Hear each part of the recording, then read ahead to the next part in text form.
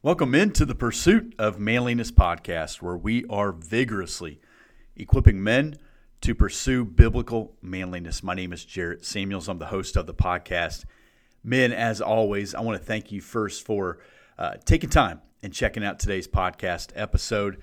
Today's podcast episode, as always, on the Out in the Garage podcast, is sponsored by Dark Water Woodwork. Visit darkwaterkc.com. Check out the Out in the Garage Beard Bundle. You can get the beard balm, beard oil, save 15% off your order when you put in the code Leviticus 19. That's what we're talking about today. Leviticus chapter 19. So that's all one word, capital letters. Put that in. Leviticus 19. Save 15% off your Out in the Garage Beard Bundle. And check out what else he's got there. He's got a lot of things going on. darkwaterkc.com. As you know, we're in Leviticus 19, but before we get into that, I got to tell you, make sure you sign up for the fall men's retreat. Just like tribe registrations, it's inevitable. There's somebody listening right now who's really not listening. You're hearing me, but you're not listening, and I'm saying, hey, you need to get signed up. You need to do this. You need to, and then we get like mid-September, and like, oh, is it too late? I thought I had more time. And sign up. $40, man. $40. You're going to eat $40 in food before you get out of here. I'm telling you, the cost you're going to incur is getting here. And you get here, you can camp out. You can camp out in an RV, tent, deer blind, sleep on the ground, hammock. I don't care. Get a hotel, Airbnb, whatever you want to do. Partner up with other people. It doesn't matter. But it is a powerful, powerful weekend of worship, camaraderie, just hanging out, just good men. Nothing fancy about any of us. And some guys bring their sons, some guys bring guys from church or whatever. It doesn't matter. Just get here. Now, I'll say this. Sign yourself up, and you're bringing someone with you. You need to sign them up as well. So visit thepursuitofmanliness.com. Visit the gear store. So click the tab gear. It's the first icon. If you're looking at it, it's going to be on your left-hand side. You're going to see the retreat logo. Get signed up, secure your spot, and get here. You'll be glad you did. Hey, we're in Leviticus chapter 19, and we're talking about the holiness of God. Okay, this is something that's going to be repeated over and over and over. And I think there can be this idea when we read text like this to say, well, that was good for them. And then we close it and we just kind of go about our business. If you look at Leviticus 19, you're going to see not only is this for the Levites or the priest, this is for everybody. It's like what I say in Titus, where you get in I think it's 1 Timothy, you get instructions for elders. Elders are supposed to be exceptional at those things. Titus chapter 1 gives a good image of what an elder should be and the call, etc. But that list is for Christians. It's for all believers. And don't think for a second that because you're not on an elder board or deacon board or trustee board, whatever you all call it, that you get a pass on that. Or we look at this and say, well, I'm not a Levitical priest. No, this is for everybody for all time. Leviticus chapter 19, verse 1, the Lord spoke to Moses, saying, speak to all the congregation of the people of Israel and say to them, you shall be holy, for I, the Lord, your God, am holy. Now, God's going to continue to repeat this over and over, that I am the Lord, your God. I believe it's 8 other times in this text. I don't have the courage to try to count it right now. Actually, it looks like it's probably a little bit more than that. I got it underlined in red. Every time he says, I am the Lord, your God. I am the Lord. God is making it very clear that there is a pursuit of true holiness that we are to maintain. Essentially, we are a separated people unto God. The nation of Israel was to be a people group that the rest of the world would see and look to and say, that is how the people of God live. They live different. They act different. They treat one another different. They treat us different. Friend and foe, they treat us different. They were supposed to look at the nation of Israel and say, there's something different about them. And that's what the Christian call is. There's something different about us. Do you have God living inside of you, or do you not? Have you surrendered to the lordship of Jesus Christ, or have you not? Have you confessed him as your Lord and your Savior, or have you not? Because if you have, oh, brother, you're supposed to live radically different. We talk about raise the standard. This is not coming up with some new ideology of what a Christian life should be. We're looking at Scripture and saying, raise the standard. Why? Because the standard is so low that if you just do the minimum, if you just do the menial task of being a Christ follower, if you are just a guy in your church that will show up on a regular basis, serve in some capacity, and regularly read your Bible, you're probably in the top 10%. Honestly, you're probably in the top 10%. You're a faithful attender, you're an active participant within that church body, and you're feeding yourself on a regular basis the Word of God. I guarantee you alone are set apart from the rest of the herd of humans. I promise. This is why this is important. God's standards of holiness have not been discarded, regardless of how we treat them, regardless of how we market them or brand them, although sadly they are disregarded in a lot of ways when it comes to our church. And what happens is it renders us ineffective. We say, "What? I don't know why we're not making disciples. I don't know why people are walking away from the faith. I don't know why our children don't want anything to do with church. I don't know. You really don't know why? Do you really not know why? God says, you shall be holy, for I, the Lord your God, am holy. Means set apart from the common. And in this case, to the perfect and divine one true God. Again, I talk about be rare. Like a rare coin, you find it and say it's got tremendous value because there's not many like it. Be rare. Be exceptional. I was talking to a young man today, and he was talking about he's got a sibling who sleeps in and this, that, or the other, but he's got this other sibling who always wakes him up and says, come on, man, we got to get to work and stuff. And he says that he sees potential in me. And I said, winners don't sleep in, man. They just don't. People who are going to do something in life, they're not lazy. They're not lacking bread in the cabinet, ever. God says, be different. The standard is different for those who are to be holy. How can an unholy people give a good opinion on the invisible God to the godless world if they're not going to try to live like him? Throughout history, the church has had the most impact on the world, on their culture, when it looked the least like their world. Could this be why the church, especially in America in 2023, has very little impact on their culture? What have we tried to do? Look like the world. We've tried to look like them. We got banners outside our doors that say, come on in, we're just like you. We talk just like them. We show movie clips that they watch. We talk about things in our culture that they know. We say, man, don't you see, we're just like you. God says, no, you're not. And if we do want to be just like the world, then that means we haven't been set apart for God. The primary reason for all the holiness and obedience is the character and authority of God to be on display. Hey, man, why don't you talk like us? Why don't you go the places we go? Why don't your kids do the things we do? We just don't do that. We don't do that. We try to live in a healthy, holy fear of God. Man, how's the last time you told one of your friends that you live with a healthy and holy fear of God? We are more concerned with the neighbor's opinion of us, or the Little League coach's opinion of us, or the snack mom, or whoever's in charge there, than we are of God's. The phrase, the Lord your God, signifies a personal relationship with us. God says, I desire a personal and intimate relationship with you.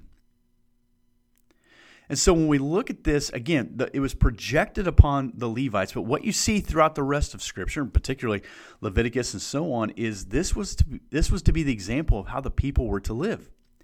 Man was made in the image of God and is expected to reflect divine likeness in a plethora of ways, including our ethical, moral, religious standards. these standards aren't based on something that you and I draw up in our basement and say, yeah, that works pretty good. I think we could sell that. I think we can market that. That's simple, that's concise, has enough bullet points. No, these standards are based on the never-changing nature of the Almighty. But I have a fear that we think we can change them. We can deconstruct them. We can tear them down. I notice nobody's building it back up, putting it back together. I notice that we're great at tearing things down. We're great at critiquing. We're great at tossing rocks at people. But we're never building it, putting anything back together. You know, you really don't have to, because God's already put it together. And he says, it's not changing. Joe Schmo down the street, that knucklehead with a social media account, that guy who posts 3 times a day or screenshots his own tweets so you can see what he did on Twitter, those guys love to hear themselves talk. They love to sound deep. They love to, do word circus with you and have all these words and have all this empathy and all this sadness in their heart. And this breaks my heart and that breaks. I notice a lot of people whose heart breaks for the church and stuff. They're not doing a lot to heal the church. Very few of them are actually connected to a healthy, functioning church. They usually can't exist within a church. So they got to kind of do their own thing at best and maybe nothing at all. But hey, don't worry, man. Their Facebook status from 32 minutes ago said how much their heart breaks for the church and how we need to wake up and get this right. And usually you find out those people they're not making disciples.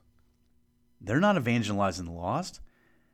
They're using their social media to grandstand, to somehow put themselves in victimhood. I wish I could do something about this. My heart breaks for the church, right? Well, the good news is in the New Testament, Christ comes and he also gives us a standard of holiness. And we know this primarily as kicking things off as a Sermon on the Mount. That guy sits down and starts talking. Everyone had to go, this is different. We were at a Christ in Youth thing. What was that last week? Feels like a month ago. Last week. And there was a guy. I think I mentioned him the other day on the podcast, as a matter of fact. I can't even remember his name. Miguel de la Mora, something like that. And this dude was bringing the heat. I mean, bringing the heat. Now, he's talking primarily to high schoolers, but I thought to myself as he's teaching, like, there's some kids in here going to have a hard time with this. There's some grown-ups going to have a hard time with this because the way he's talking, I guarantee that they don't hear that kind of teaching on a regular basis.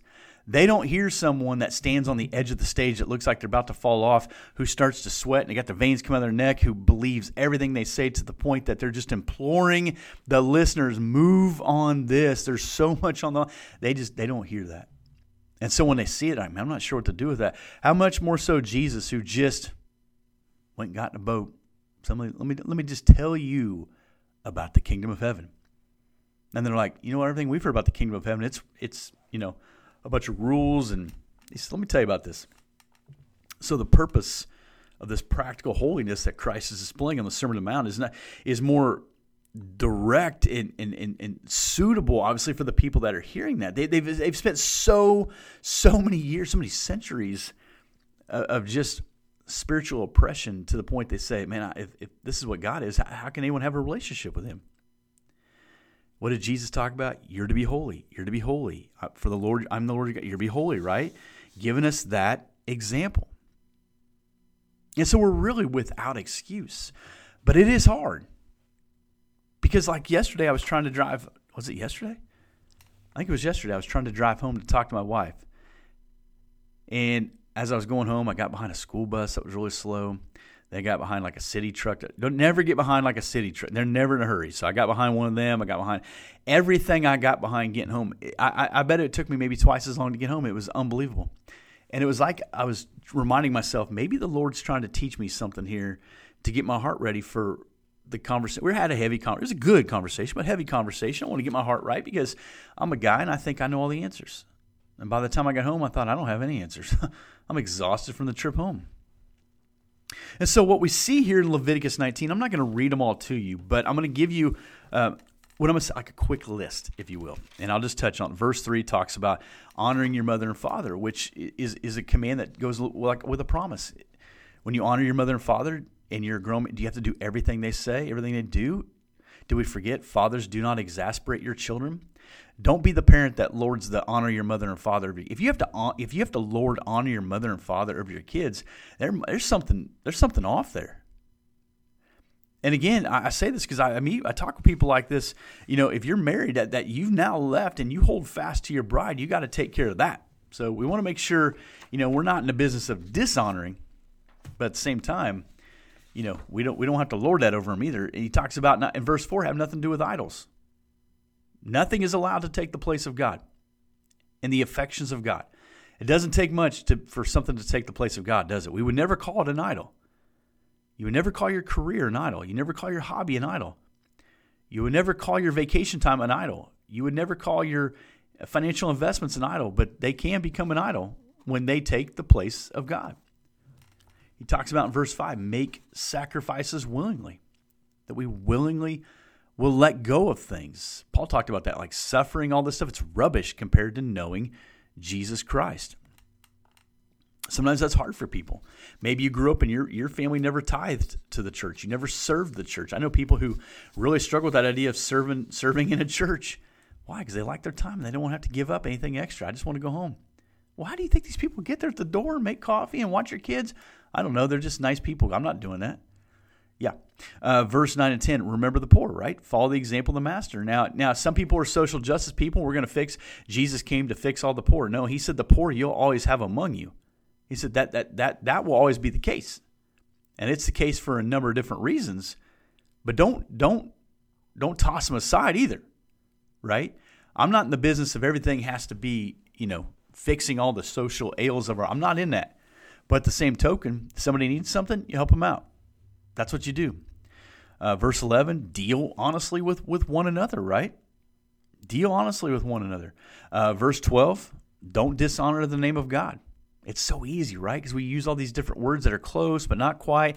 Let's not see how close we can get, right?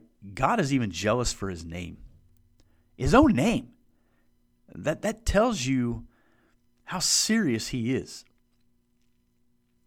We want to consider those who serve the Lord, right? Verse 13, wages are paid and due. I know a lot of churches, they'll just starve their pastors. They'll put them up in shabby conditions and go, well, he'll be here for 14 months and we'll find a new one. You will be accountable for that. Verse 14, we don't take advantage of other people, right? It's so easy to become impatient with people who, drive us crazy or whatever. Like, be patient with them. You don't know everybody's story. You don't know what's going on with everybody. And so we go on and on that he just talks about this idea of he is holy, he is holy, he is holy. And so if he's holy, we are to pursue his holiness, right? And so what we're going to do is if he's holy, and then what we see essentially in verse 31 is then we disregard unholiness. So you say, is that holy? Is that something becoming of a man of God? Is that something that a Christ follower should do? A God-fearing individual, should they talk that way? Should they live like that? Should they look like that? Should they? Then we disregard it. We say we're not doing that. For success in the work of God, he depends entirely upon the power and the wisdom of the Spirit of God. We put our faith in God, in his holiness. I don't put my faith in things that are dark. I don't put my faith in luck. I don't live by sin and say, well, that must have been God's blessing, or that was, I don't endorse false doctrine. There was something that happened recently. A friend of mine got a text, and it was this person saying their kid got saved. Now, I don't get to decide who's saved and unsaved, right? You know that. However, this kid is really young, and this kid has no clue what he's talking about. But we're going to celebrate salvation for someone who has absolutely no clue what they're doing. Do you see the problem there? You don't want someone growing up and getting a false idea of what salvation is. Is there true doctrine?